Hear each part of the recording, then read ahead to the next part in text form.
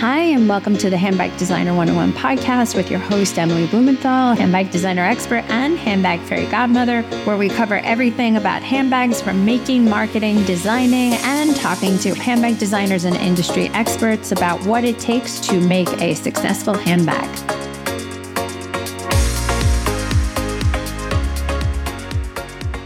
Welcome, Rafe Tatanko, to the Handbag Designer 101 podcast. Rafe, you are the founder, creator, creative director of pretty much everything Rafe, correct? Yes, that is correct. Pretty myself and I. Oh, man. How many years has it been? Since I launched? God. The first time? 98? I didn't even know it was that long. Yes. Oh my God. Yeah, still at it. Listen, if we're going to OG status, I mean, I brought you to SCAD. They were like, find a designer to bring with you. I'm like, I'm calling Rafe. That was a fun weekend. Yes, no, completely. That was fun. Yeah. Oh my gosh. So were you born in the Philippines or were you born here? Yes. I was born in the Philippines when I moved to New York in 1989. How old were you? No pressure. 21. So you did all of your schooling in the Philippines? Yes. So no, it was as I wanted to come to New York because when I was in the Philippines, I already had a business. I was 18, I think. I had an atelier of like 30 workers doing clothes. How do you have an atelier at 18? And how are you adult enough to do that? Oh, well, I wasn't, but kind of worked out. It started with a seamstress on my kitchen table, essentially, and it grew from there. And people wanted the clothes I was making. And before I knew it, I was like, oh, we need more. We need a tailor. We need somebody. You were in high school. The first, I would say like freshman college. Okay. So is anyone in your family like within the crafts world? No, actually, both of my sisters at that time in the Philippines were fashion models.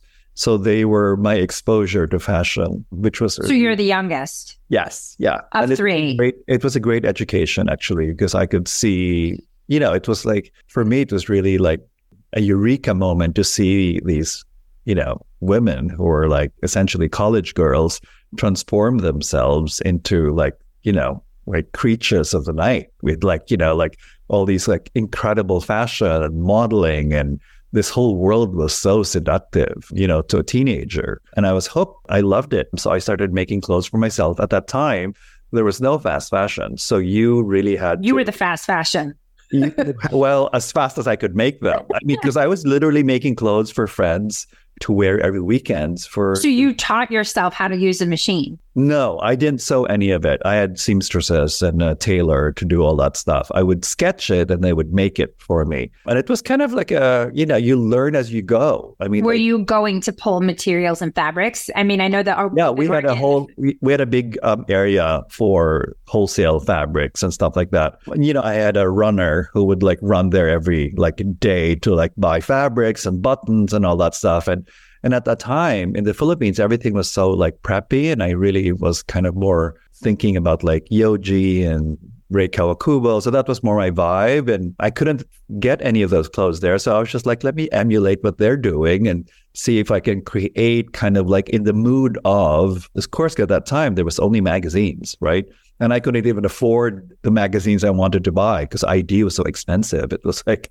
ID magazine, I can't. Wait, can I ask you though, the designers you just referenced? Oh my God. No, hey, I'm here for it. But the designers that were your inspiration were Asian designers. Is that why? Because, No, I also love Gaultier. What did I love? I love Claude Montana, like all of those, I mean, I kind of loved all of them. The Americans, interestingly, not so much, because I just thought clothes were a little basic, except Zoran. I don't know if you remember Zoran. Oh, yeah. There was one collection Calvin did that was kind of like so not Calvin, which I kind of loved. It was like very kind of Moroccan, kind of, Eastern inspired. I was like, wow, this is, and actually now come to think of it, I also love Perry Ellis. Oh, when he was, silhouettes, and it was like preppy but also like oversized. So he did a lot of things that were interesting. Oh, and sorry, Norma Kamali, of course. God bless her. She still has a bang. Yes, no, absolutely. So I was inspired by all of that. So if it wasn't for your sisters, for me and my friends, actually. I only started dressing my sisters later because my sisters in the beginning were like, oh, our little brother's trying his little thing, Bless. It's eventually like a lot of people were started to wear my clothes. That's when you were just like, maybe you can make me something, It was fun. So it never dawned on you to get a sewing machine and do it yourself. Well, so that was my frustration. That's why I came to New York to go to FIT to learn, because certain things I wanted to do and then seamstress couldn't do it. I was like, wait, what do you mean you don't know how to do it? And she's like, no, I don't know how to do it. I'm like, something was wrong. I didn't know how to fix it. That was very frustrating for me. So I wanted to learn the technicalities and how things were made and understand why certain things drape this way, and just kind of go a little deeper beyond sketching and giving it to a seamstress. And people don't seem to realize that understanding how materials work back then wasn't perceived scientific, but it really is. It really why is. certain materials work together, why one drapes, one doesn't. And you want a cowl neck, do it in silk, don't do it in linen, stuff like that. You have to understand the fibrous content of how things work, and X percentage cotton. I mean, that's straight up chemistry and math. Yes. Yeah. And there's just there's so much as well, like techniques that I just didn't know. Like I would look at certain things from Vogue and Harper's Bazaar or Italian magazines. And I'd be like, so why does this look like that? Why is this doing that? Why is this sleeve doing that? Like, what's the secret there? So I enrolled in FIT. Was that a big deal? Must have been. It was. And I was really actually frightened, because I was like, oh my God, what if I'm not at it good? What if I suck?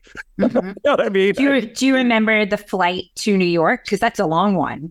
Yes. No, it was kind of exciting. Actually, I flew through LA. I stopped in LA first to see relatives, which was kind of like a nice sort of way to get into, sort of segue into New York. And I remember arriving in New York in the evening from LA, and it was like terrifying. Actually, I wasn't terrified. I was excited. I was like, oh my God, here it is. Here we go. Let's do this. It was fun. It was just like, I always say I love leaving and I love coming back, because it's just something about like that skyline and those lights coming in. Yeah. That was, for me, like a magnet. I was like, oh my God, here we go. Yeah. Yeah. Where did you live? Did you live in the dorms? No, my sister was already living here at the time. So Tessa? Tessa. Yes. So goes back to Tessa. Yes. So she lived in the Upper East Side, 89th Street. Yeah, 89th Street. Yeah, really far from FIT. Oh my God. Yeah, but it was, it was a 5-floor walk up, and we did it. It was, that was home, and I slept in a futon, and it was a tiny apartment, and we made it work. And then we went downtown. But yeah. You and Tessa. So your second older sister was there before you. Yes, exactly. Yeah. Tessa was the first to move to New York. Yeah. So she sort of paved the way for me in a sense, because she's actually the one who sort of convinced me to come to New York. Because she's like all this stuff you're doing in the Philippines, this is fun. She's like go play with the big boys. That's were you as close with her before you moved? I have to say we got closer as I moved, obviously, because we had to live together. And it was also like the first time I think we actually interacted as adults. Right. Before that, I was just like her little brother. Right. Yeah, and also like who's buying food and who's doing this. And you have to then be responsible. We had to sort of, coexist. And so it was good.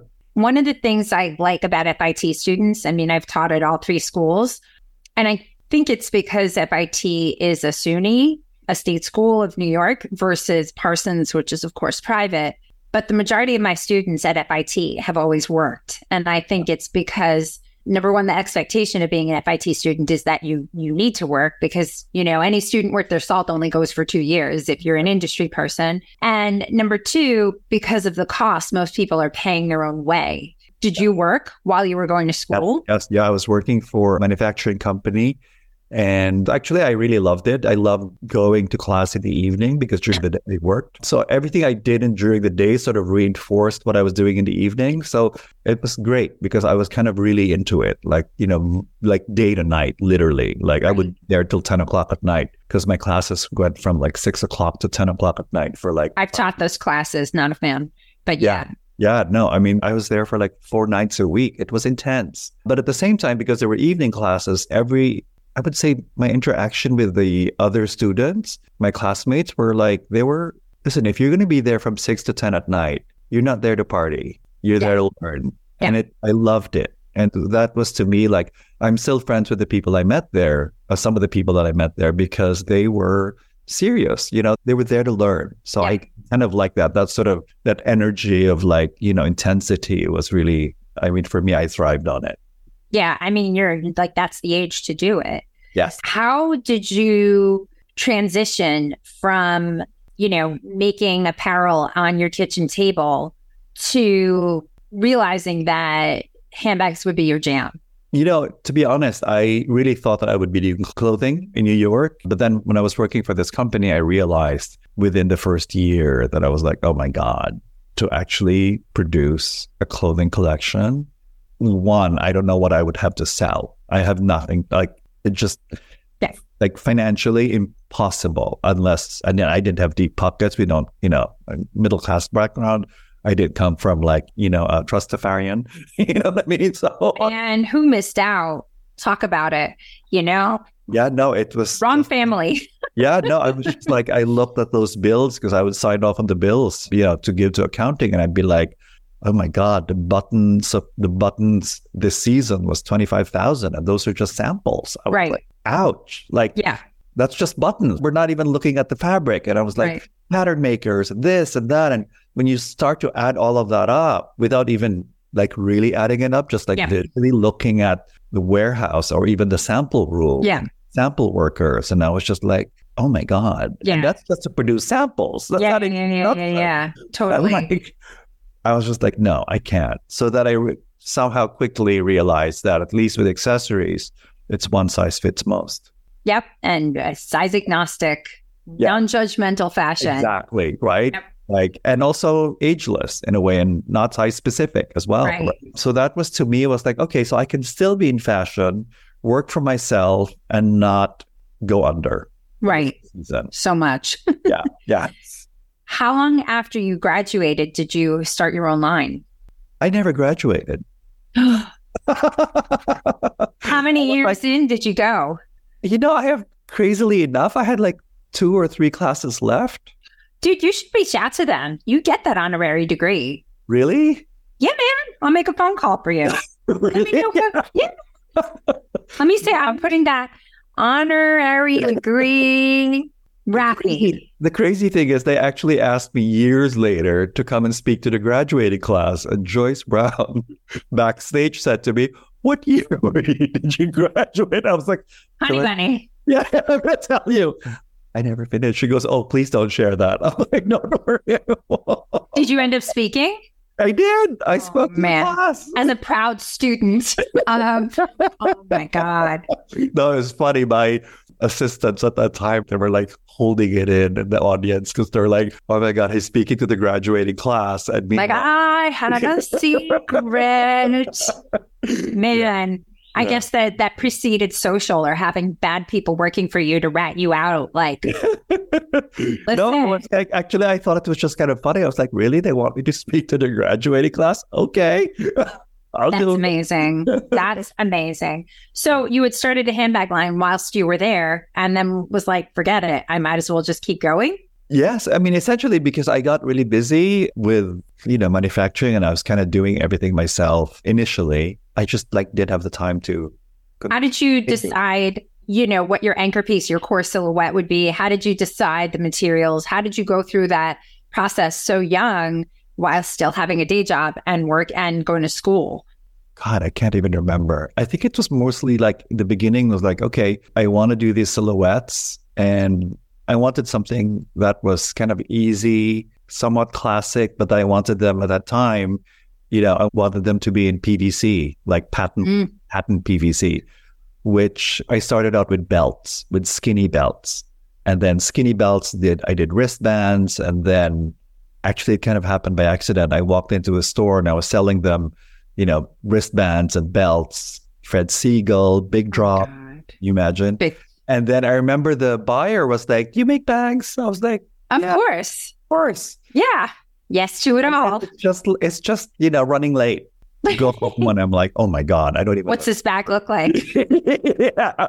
Oh yeah, I mean, like I remember like designing the collection in a cafe with my roommate at that time. And she was like, "What are you doing?" I'm like, "I'm designing a collection of handbags." She's like, "Wait, your roommate, meaning your sister?" No, she had already her own apartment. I had my own apartment. I had a roommate, and we were just laughing it off, like having coffee, and I was just sketching away. I didn't know what I was doing. Right. Yeah, it was one of those things, and it was funny. Somehow, like Mademoiselle magazine heard about me. I don't remember how.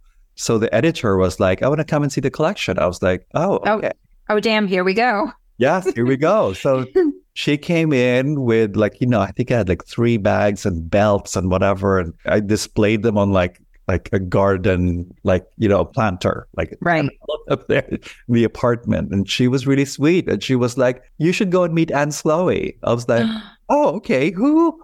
Oh, man. Anne Slowey. I was like, "Okay."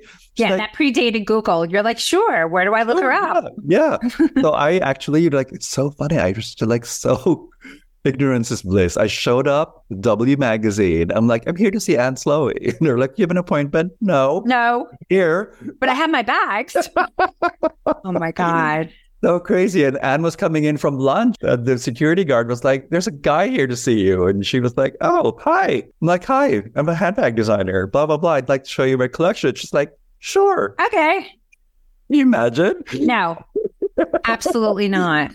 And then she asked me, she was like, "Oh, kids, these are really cute. She goes, but we're working on a story. Can you make a bag for me?" I was like, "Sure." And I'm like, "Okay." She's like, "I'm doing a cork story. Can you do a cork bag?" I'm like, "Sure." So I had a cork bag made that was a fold over clutch. Where did you get the cork from? God, where did I buy it from? I bought it from, I forget which company, but I bought it like online.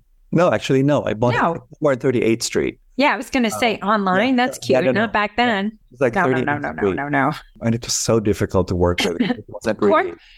I was consulting with one designer who was obsessed with cork, like obsessed. And I've worked with Emerim Cork. They were part of the Handbag Awards. Yeah. And yes, it's sustainable. Yes, it's eco, blah, blah, blah. No one wants a fully corked bag. I mean, it's a great editorial piece, but nobody wants it. Exactly. Right. And it's hard to work with. Yes, it was. Good for shoes, not good for bags. Right. So I did a fold over clutch trimmed in leather, and it was this big sort of 70s with a, cutout frame and a loop coming through. And I sent it to her, and I was just so frightened because I was like, "Oh my God, what if it doesn't make it? I spent all this money, blah, blah, blah." And then she called me afterwards. She's like, "Oh, are you ready to pick up the clutch?" I said, "Okay."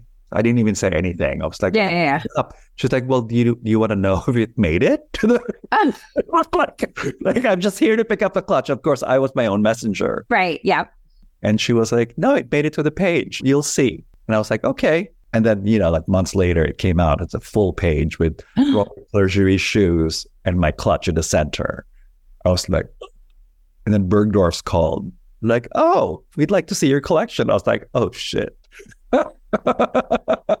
You are in a bucket of happy accidents with this. Yeah, let me tell you. No, it was kind of just like, one thing after another. Right place, right time. Yeah, no, it was fun. I kind of went with the flow, and Bergdorf's was like incredible. The fashion director at the time was so sweet and so supportive, and gave me a lot of advice, and it was nice. And until that was a time when they were actually looking for new people, so it was a good time to be doing handbags. How did you determine such a different time, which I hate saying dates us, but, how vested were you in your customer with the price point? Like, were you going to Bergdorf's? Initially nothing. I mean, initially I didn't know at all. I was just kind of going with, first of all, the aesthetic of what I liked, which was, very much inspired by vintage bags I had bought like in 26th Street Flea Market. Right.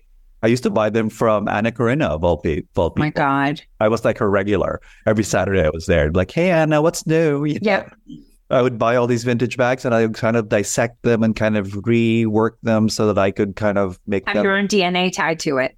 Well, also because I'm so much of the vintage bags you can't really do anymore the way they are, right? Yeah. It's like hardware doesn't function the way they used to, and how do you simplify things? So it was like a really good like lesson for me in construction as well. Yeah, and initially it was all just the visual and also kind of looking at the bag and be like, so I think I can sell this for this much. So then, subdivide that into like what the wholesale is without necessarily working out the real cost of it, because I was frightened of the real cost, because I'm sure that actually I know now that back in those days, I wasn't making money. I was making enough for this to pay for it, but not enough to like earn a living. Right. It was literally just circular, right? Like as soon as something sold, you make a new one. And I didn't know what I was doing, but it was a good lesson. If you ever wanted to start a handbag brand and you didn't know where to start, this is for you. If you had dreams of becoming a handbag designer but aren't trained in design, this is for you.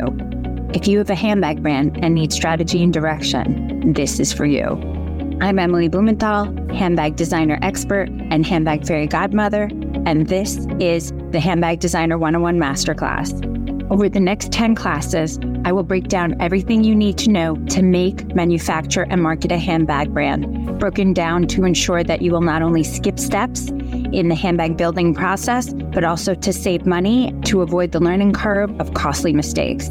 For the past 20 years, I've been teaching at the top fashion universities in New York City, wrote the Handbag Designer Bible, founded the Handbag Awards, and created the only Handbag Designer podcast. I'm going to show you, like I have countless brands, to create in this in-depth course from sketch to sample to sale, whether you're just starting out and don't even know where to start or begin, or if you've had a brand and need some strategic direction, the Handbag Designer 101 Masterclass is just for you. So let's get started, and you'll be the creator of the next It Bag. Join me, Emily Blumenthal, in the Handbag Designer 101 Masterclass. So be sure to sign up at emilyblumenthal.com/masterclass and type in the code podcast to get 10% off your masterclass today. At which point were you officially a business? Do you remember the moment where you were like, okay, I need to be conscientious. I need overhead. I need an office. Like, when did all that hit? After, I would say, the first trade show that I joined, which was at the Plaza at that time, the accessories circuit. The Plaza. When there was how did you know to do a trade show at the time? I know at least full. Yeah, I think somebody had reached out to me to join, or I think my showroom was joining at that time, and I kind of joined the showroom. I don't remember exactly, but it was a blizzard of 90. When was that blizzard? There was a big blizzard in New York. And because all the buyers were stuck in the Plaza, everybody kept walking into our room. And, I met a lot of buyers and and actually had a lot of orders, which was kind of like, wow, okay, so this is real now. All right, what do I do with this? This is beyond now just Bergdorf Goodman. Right. So it was, and, and after that, I was like, okay, let me get my first assistant. Yeah, it was just like one step at a time. I literally started very, very small with one assistant, and we kind of did everything, and it was amazing. I had a partner at the time, my life partner and business partner. We both kind of put our savings together and kind of started from there, really. It was, small, tiny. Was it scary to be doing this with someone else? Because it's a lot of, people don't seem to realize the complications. Everybody, I feel like, ignorantly goes in working with somebody, right? You need the support, you need the backup, you realize you can't be everything to everyone internally and externally. So, then you say, okay, I'm design, I'm fashion, I'm kind of sales, because I need to be in all these meetings because I need to hear with the buyers, but I'm not the one handling the money. I can't do that. Right. But, then it's like, then you kind of have a boss of your internally, and was that tricky? No, because I think we were both, I think we were very clear that it was my name and my company, and I literally, aside from working on the back end and supporting all of that stuff, final decisions were really still mine. Right. So that's very clear from the start. He was really like an amazing support system, because he kind of did all the back end that was like impossible for me to figure out.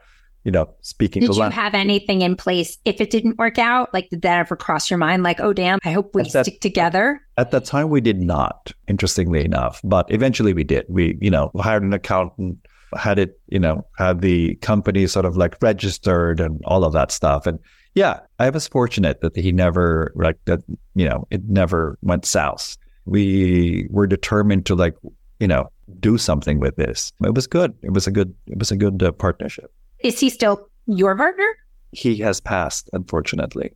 Oh, I am so sorry. Yes, unfortunately, but. Wow, I had no idea. I'm so sorry. It's all right. It's okay. Yeah. Comma. Life happens, right? Life happens. Boy, does it ever. It's like, God, you think you're prepared for so much, and then like something just sucker punches you. Yes. Yeah. And, let's not forget 2008. Right. I think that was a rude awakening for a lot of brands. Oh, that. Right. Yeah. Oh, on market dropping? You mean people don't want to keep buying more and more and more and more? Yeah. You mean you're going to cancel my order? Now what am I supposed to do with all my inventory? How many trunk shows can I do to sell the shit? Yeah. Plus nobody wanted anything, right? Nope. Really, but it was like literally the floor dropped. The floor caved in. How did you handle that? It was very hard. I mean, it was like, I went from like 15 people to 3 people in one afternoon. It was heart-wrenching. It was hard.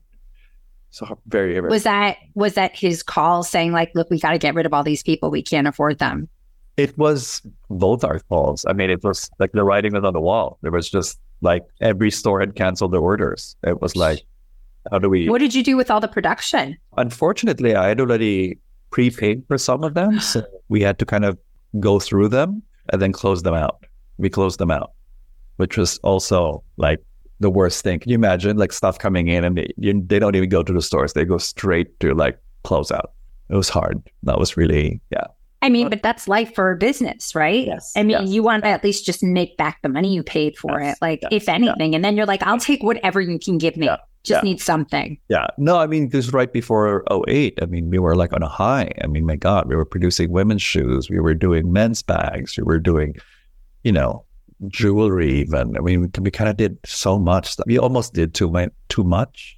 And then the footwear, I mean, produced in Spain, we could produce out of Italy, produce out of China. Yeah.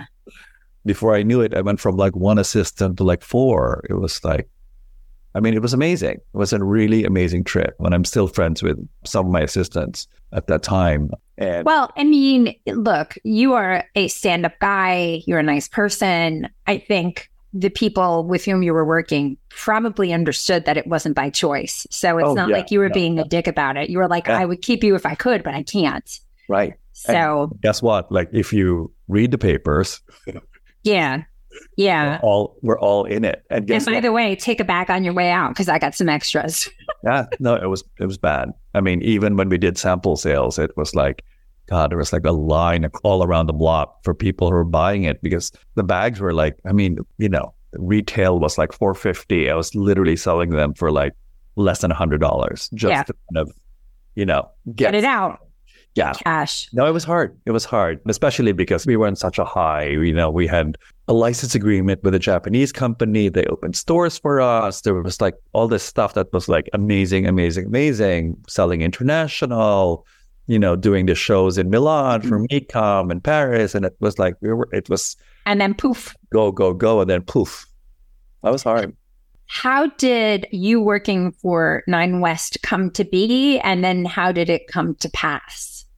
That was interesting because I was working with a financial person who...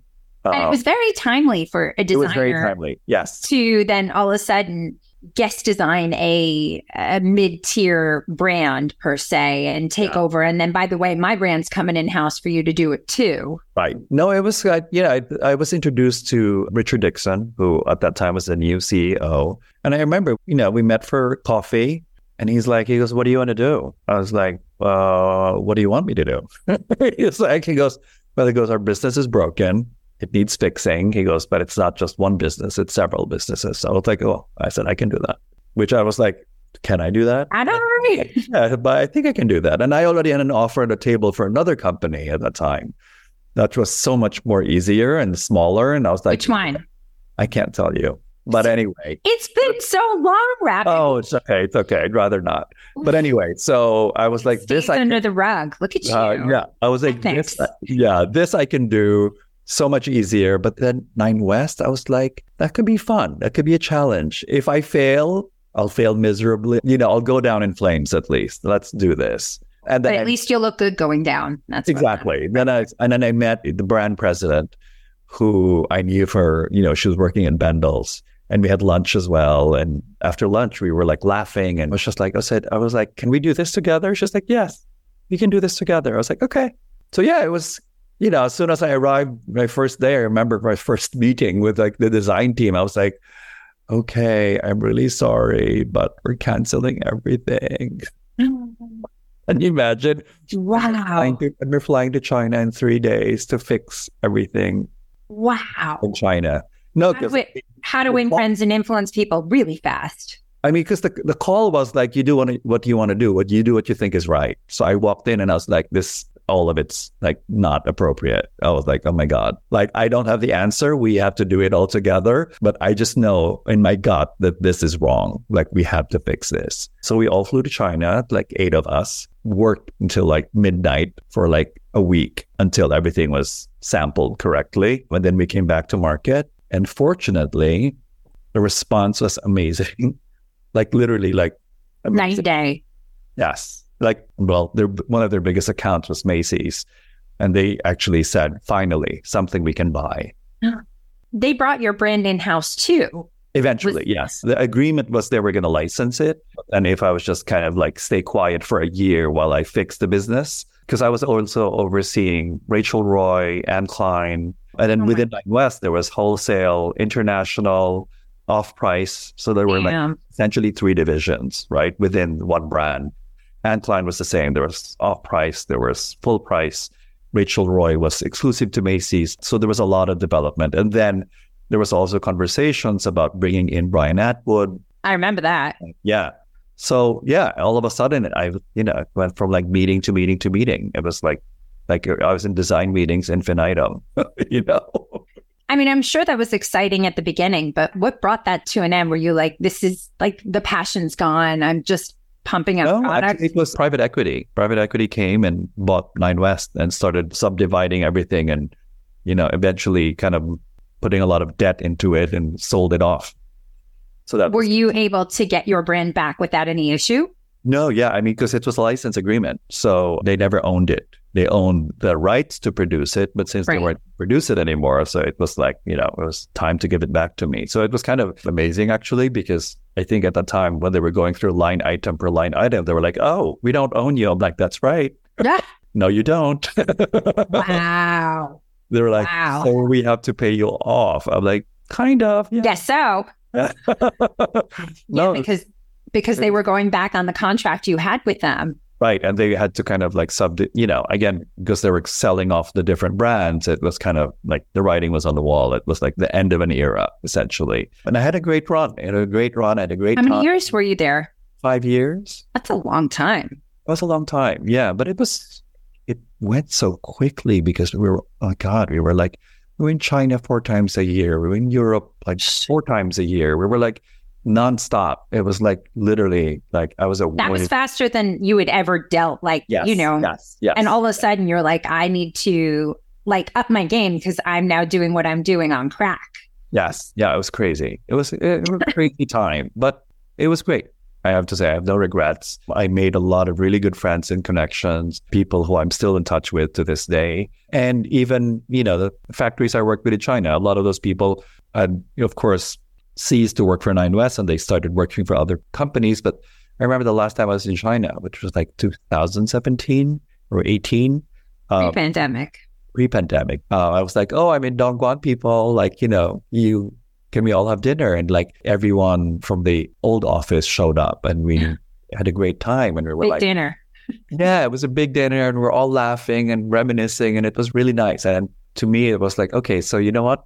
Not for anything else, but the fact that they're all here tonight means so much. Well, you're also, once again, a nice guy. So it's not like, yeah, I mean, people remember working with people who are not pleasant, and you're a pleasant guy. So yeah, I'm sure. We would laugh about that. I mean, like, God, they would teach me like little words and little phrases in Mandarin. And they said, even if we worked until like midnight sometimes, and, you know, they would have to like, you know, go home at like 1 a.m. Somehow they were like not upset with it. They weren't annoyed with me. Like, it was like they knew that it had to be done. Right. So we would kind of laugh about that stuff because it's like, and also I was, you know, the first to tell them, like, I'm really sorry if you have to go home, go home. Right. But I'm going to stay because we need to get this done. Right. They're like, no, we'll stay with you. I'm like, oh, I feel bad. Yeah. You know, I'm going back to a hotel. They're going to like travel for like an hour to go. Yeah. They're like, no, it's okay. It's okay. When you leave, we'll catch up on our sleep. You know what I mean? Oh my God. We're not coming back. Yeah. How, because after all that happened and then the pandemic hit, how has that led you back to still pursuing your brand and doing it at a different pace? Because, you know, the market has changed, social media has changed, right. Brands with fans having to share your story, you know, like you still know your customer, you still know who she is. Like, has she evolved? I mean, obviously she's older. What are you doing to capture new people and keep these people coming back? You know, so it's interesting because like recently this company called Front Row Fashion Week had reached out to me and asked me if I wanted to do a show in LA.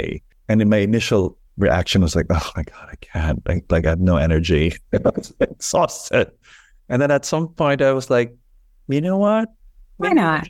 Why not? Because the idea of a bag show was just like, oh my God, it's going to be so boring. Who wants to see tiny bags on a runway? Yeah. And I thought, you know what?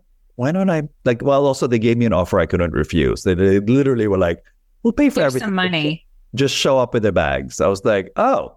Okay. I should do that. I could do that. So I did it. And, you know, I decided to do like a 3-minute like presentation essentially of like dancers instead of models voguing with bags. Actually, I have to say, like, not for anything else, but I was just like, oh my God, this was so much fun. Everybody had a great time. Even the audience was kind of like, they were like, oh my God, like, what's happening now? That's so cool. Like club music, and these girls were coming up with the bags, and I had and dancing, and all of them had bags. I was just like, make sure whatever you do, there was no choreography. I said, feel the music. Whatever you do, don't make people forget that it's about the bag. That's and it was key. great. Well done. It was a way for me to also like meet new customers. And yeah, so I you know, it's interesting because I think, again, because the bags are sort of ageless, I'm capturing a whole new audience. I'm actually, funnily enough, I'm capturing my friend's daughter's generation. Like their next generation of like, oh my God, this is so cool. Or like, oh my God, we wanted a mom's clutch. So now we want to have our own clutch. And right. Yeah. So it's just one of those things. I just have to keep at it. Right.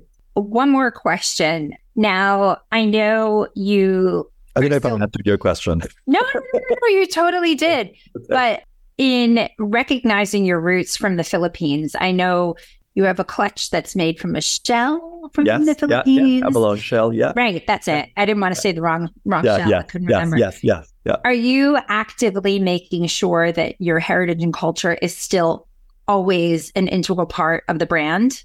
You know, it's interesting because it's not something that I consciously do. I think it's inevitable for what I do. You know, it's like people always ask me, it's like, how do you make sure that like, you know, there's a Filipino touch? I'm like, I actually don't think of it that way. Like, it's not like your silhouettes are Tagalog named. Did I say it right? Exactly. Yeah, Tagalog. Right? Yeah, Tagalog. Yeah, no, it's like, I mean, I guess because I am who I am, it'll come through no matter what, right? And I'm happy about that because it's authentic to who I am. And when people see it, they realize where I am from. I'm from the islands. They're like, oh, we get it. It comes through. I'm like, I should hope so. Yeah. It is my DNA. So yes. And I also love the fact that I'm also working not just with the Philippines, but I'm working still with my Chinese factories, India as well. I mean, for me, I think it's really my interest and love of craft. Anything that's handmade anything that you can see like someone working at it versus, something that's a little bit more like manufactured. So yeah, and I don't produce a lot of quantity. I produce just enough. So there's not too much overstock to get rid of, which is really, for me at least, that's I don't produce thousands as I used to, but I'm okay with that, and I think people like the fact that they don't see themselves coming and going. They like the fact that when they go to a party, they're like, where'd you get that? Right. I had one really, like, one of my favorite stories was like this woman who said to me, she goes, I love wearing your clutches because, let's face it, when you go to a party, black tie dinner, fancy party, the women, she said, we women don't dress for men. We dress for each other. Bingo. She said, so when you put your clutch down on the table and everybody's got their clutch on the table, it's just like game over. Yeah. Facts. She puts that like shell clutch. It's like, she goes, you can have as many rhinestones on that bag, but this clutch, let me tell you, you won't see it anywhere else. And know your DNA with a PhD. Yeah, right. So that was like, okay, I'm doing something right. I'm connecting with her. And, to this day, that clutch is sold out. I have to remake it. And I'm happy about that people still covet it, Well, it is covetable. That's Thank even you. the word. Thank Rafe, it has been an absolute joy. How can people... Well, I'll always have you. You know that. We honored you at the Handbag Awards. Your video was so emotional. Yeah.